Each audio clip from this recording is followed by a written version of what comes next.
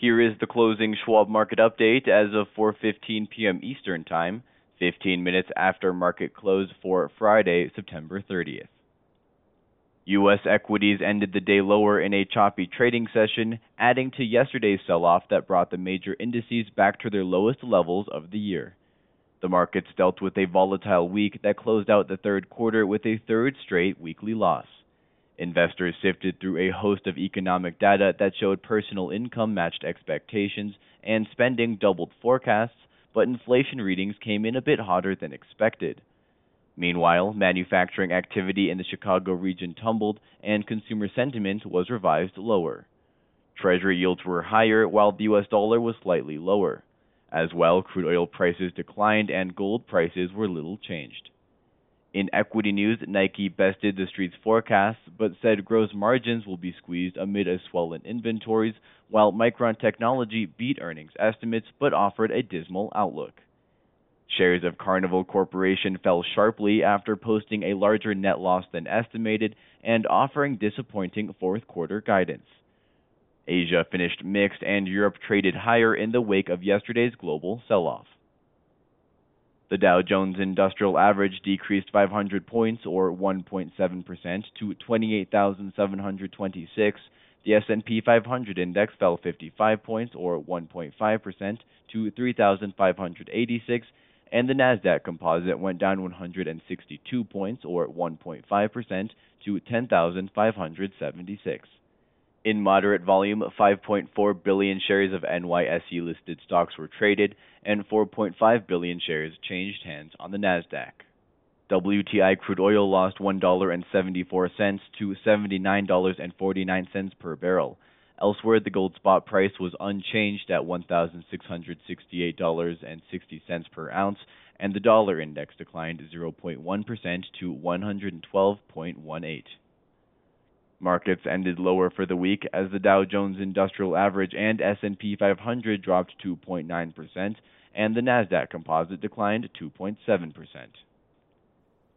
In equity news on Friday, Dow member Nike Incorporated, ticker symbol NKE, reported fiscal first quarter earnings per share of 93 cents, a penny ahead of the FactSet estimate, with revenues rising 3.6% year-over-year to $12.7 billion. North of the street's forecast of $12.3 billion. Nike said sales in North America, its largest market, grew 13% year-over-year, while receipts in China were down 16% year-over-year due to disruptions surrounding the continued COVID-induced lockdowns in the nation.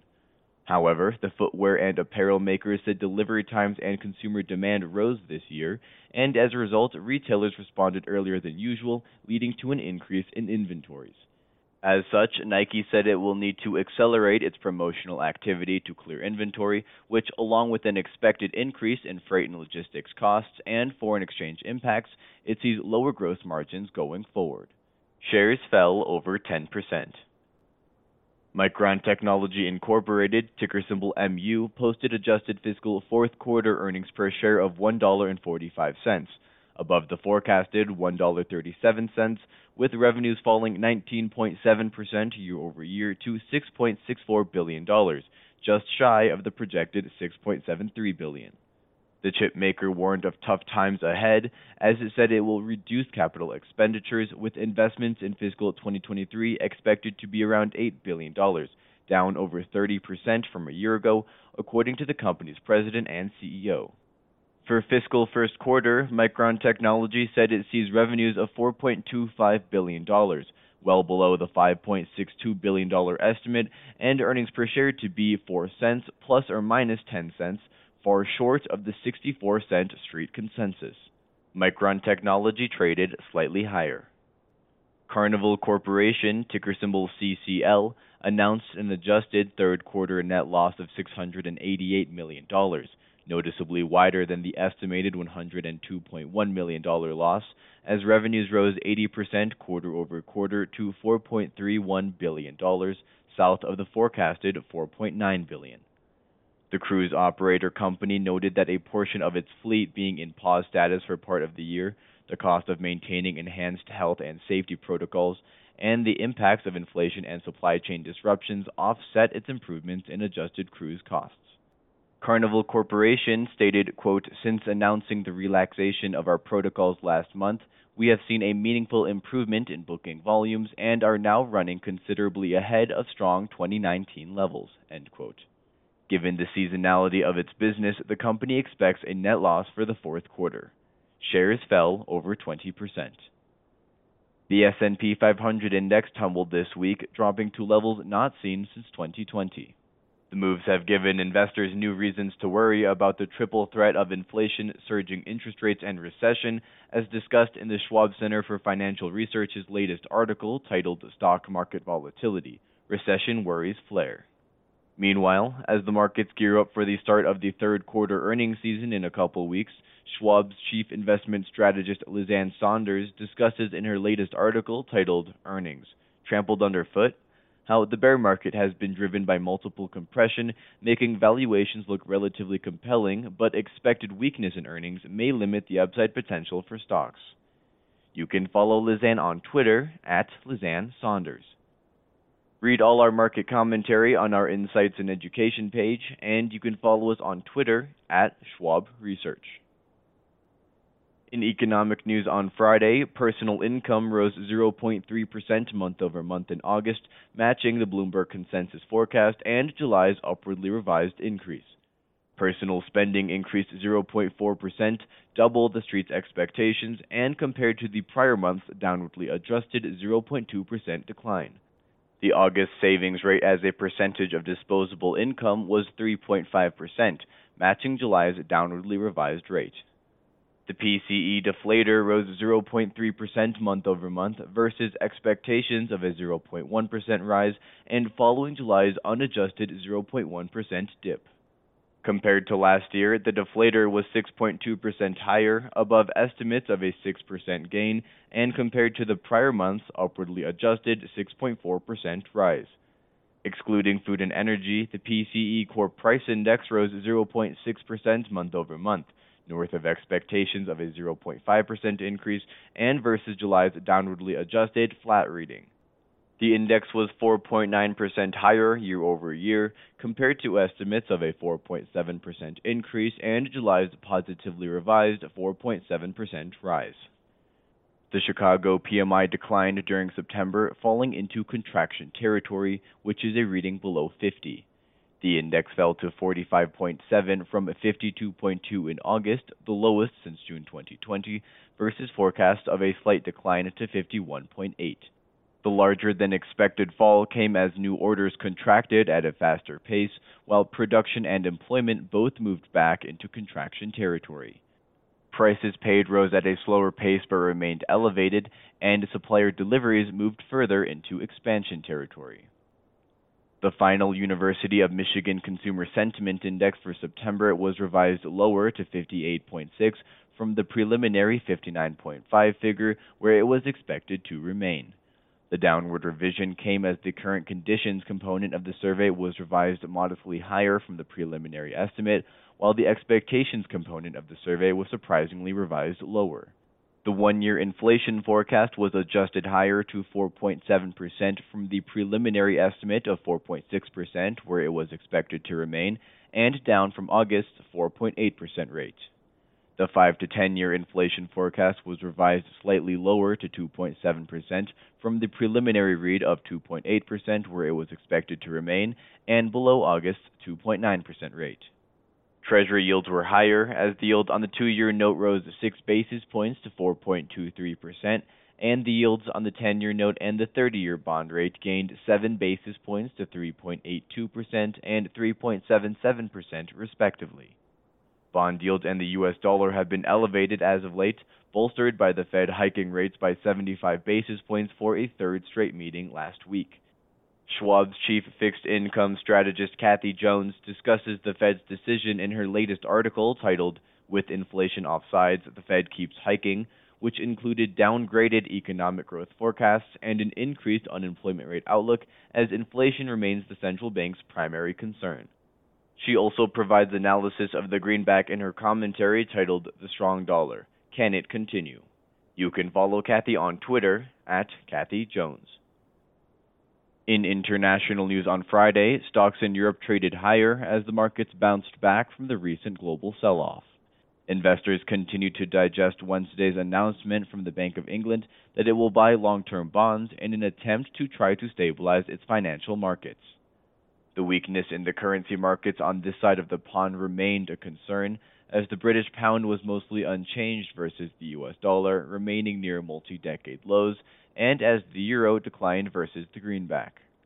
After a recent spike in bond yields in the region, rates in the Eurozone and the UK fell.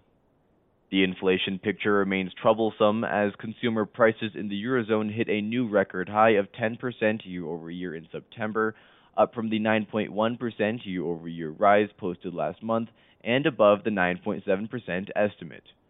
Schwab's chief global investment strategist Jeffrey Kleintop, CFA, notes in his latest article titled What's Next? Good, Bad, and Ugly, that the persistence of global inflation could determine which of the three paths central banks may follow and which market qualities investors might consider for their portfolios.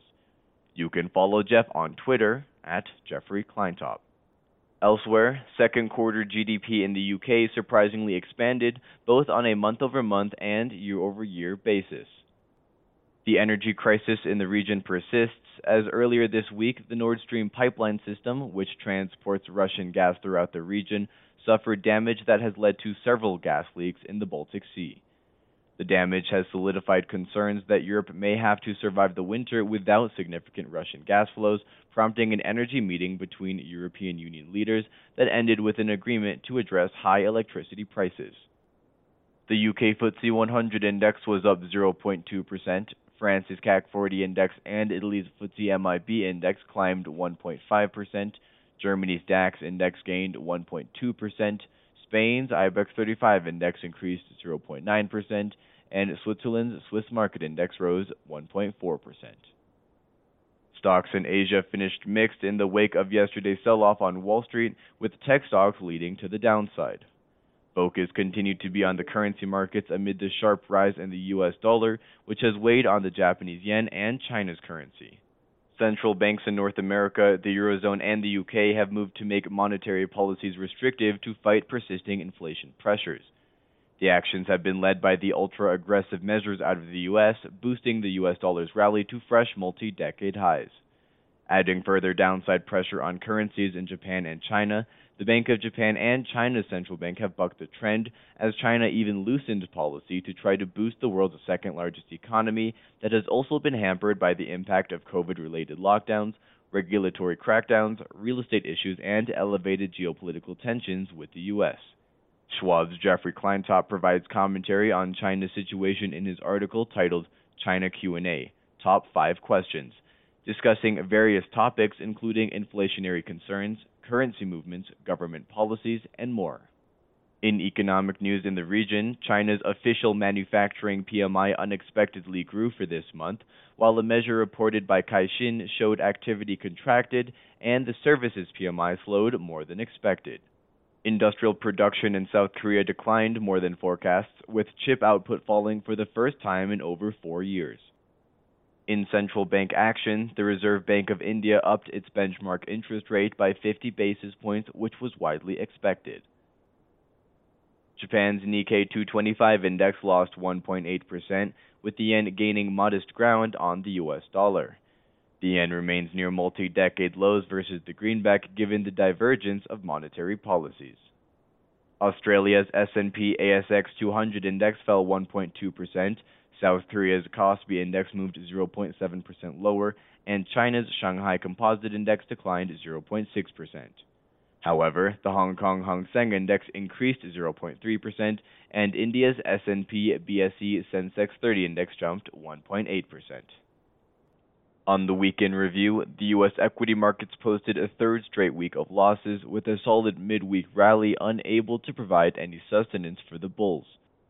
The Dow fell into bear territory, and the S&P 500 tumbled to levels not seen since 2020, while the continued malaise in tech stocks has pushed the Nasdaq past a 30% year-to-date loss. The moves came amid continued angst surrounding the aggressive paths of monetary policy around the globe in an effort to tamp down persistent inflation pressures. However, volatility was the key word for the week, particularly in the currency and bond markets, amplified by a midweek announcement from the Bank of England that it will buy long-term bonds to try to stabilize its financial markets. Bloomberg noted that the Bank of England took these actions after warnings from investment banks and fund managers of the stress caused by the dramatic moves in the bond and currency markets, as the British pound and the euro have dropped sharply this year, with the former hitting near 40-year lows, and bond yields in the region have surged. As a result, Treasury yields soared, particularly on the short end of the yield curve, and the US dollar continued to rally. Economic news was mixed for the week, with the continued decline in mortgage applications and a dip in pending home sales taking the luster of an upbeat new home sales report. Meanwhile, crude oil prices saw a modest rise, boosted in part by Hurricane Ian making landfall in Florida, and gold saw choppy trading for the week. Next week's economic calendar will have a number of data points from the labor front that will likely garner heightened attention and how it may play into how aggressive the Fed will remain in its rate hike campaign. The ADP employment change report will be joined by the job openings and labor turnover report, as well as the weekly look at initial jobless claims to precede the highly anticipated September labor report. A look at both sides of the economy are also in store, with manufacturing and services reads coming from the ISM and S&P Global. Other reports of note include factory orders, wholesale inventories, and consumer credit. The international calendar next week will also bring a host of manufacturing and services PMIs from across the globe. Other reports worth a mention include the Reserve Bank of Australia's monetary policy decision, Japan's third quarter Tankan survey of manufacturing sentiment and the leading index, the Eurozone's PPI and retail sales, along with German trade data, retail sales, and industrial production. That concludes the closing Schwab Market Update as of 4:15 p.m. Eastern Time, 15 minutes after market close for Friday, September 30th.